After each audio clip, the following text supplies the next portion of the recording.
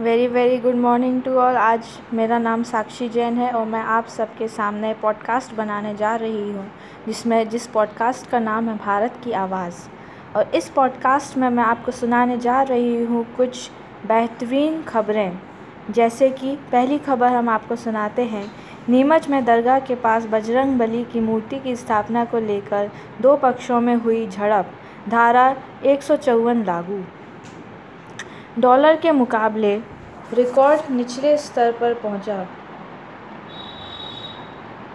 Intraday में dollar का भाव हुआ 77.77 पर पहुंचा डॉलर।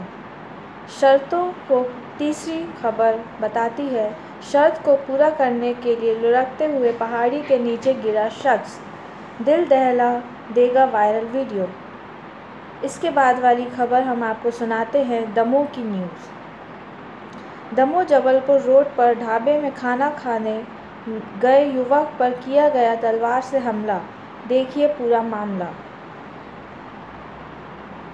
बटियागढ़ केरबना चौकी के खड़ेरी गांव में एक महिला की आग में झुलसने से हुई मौत।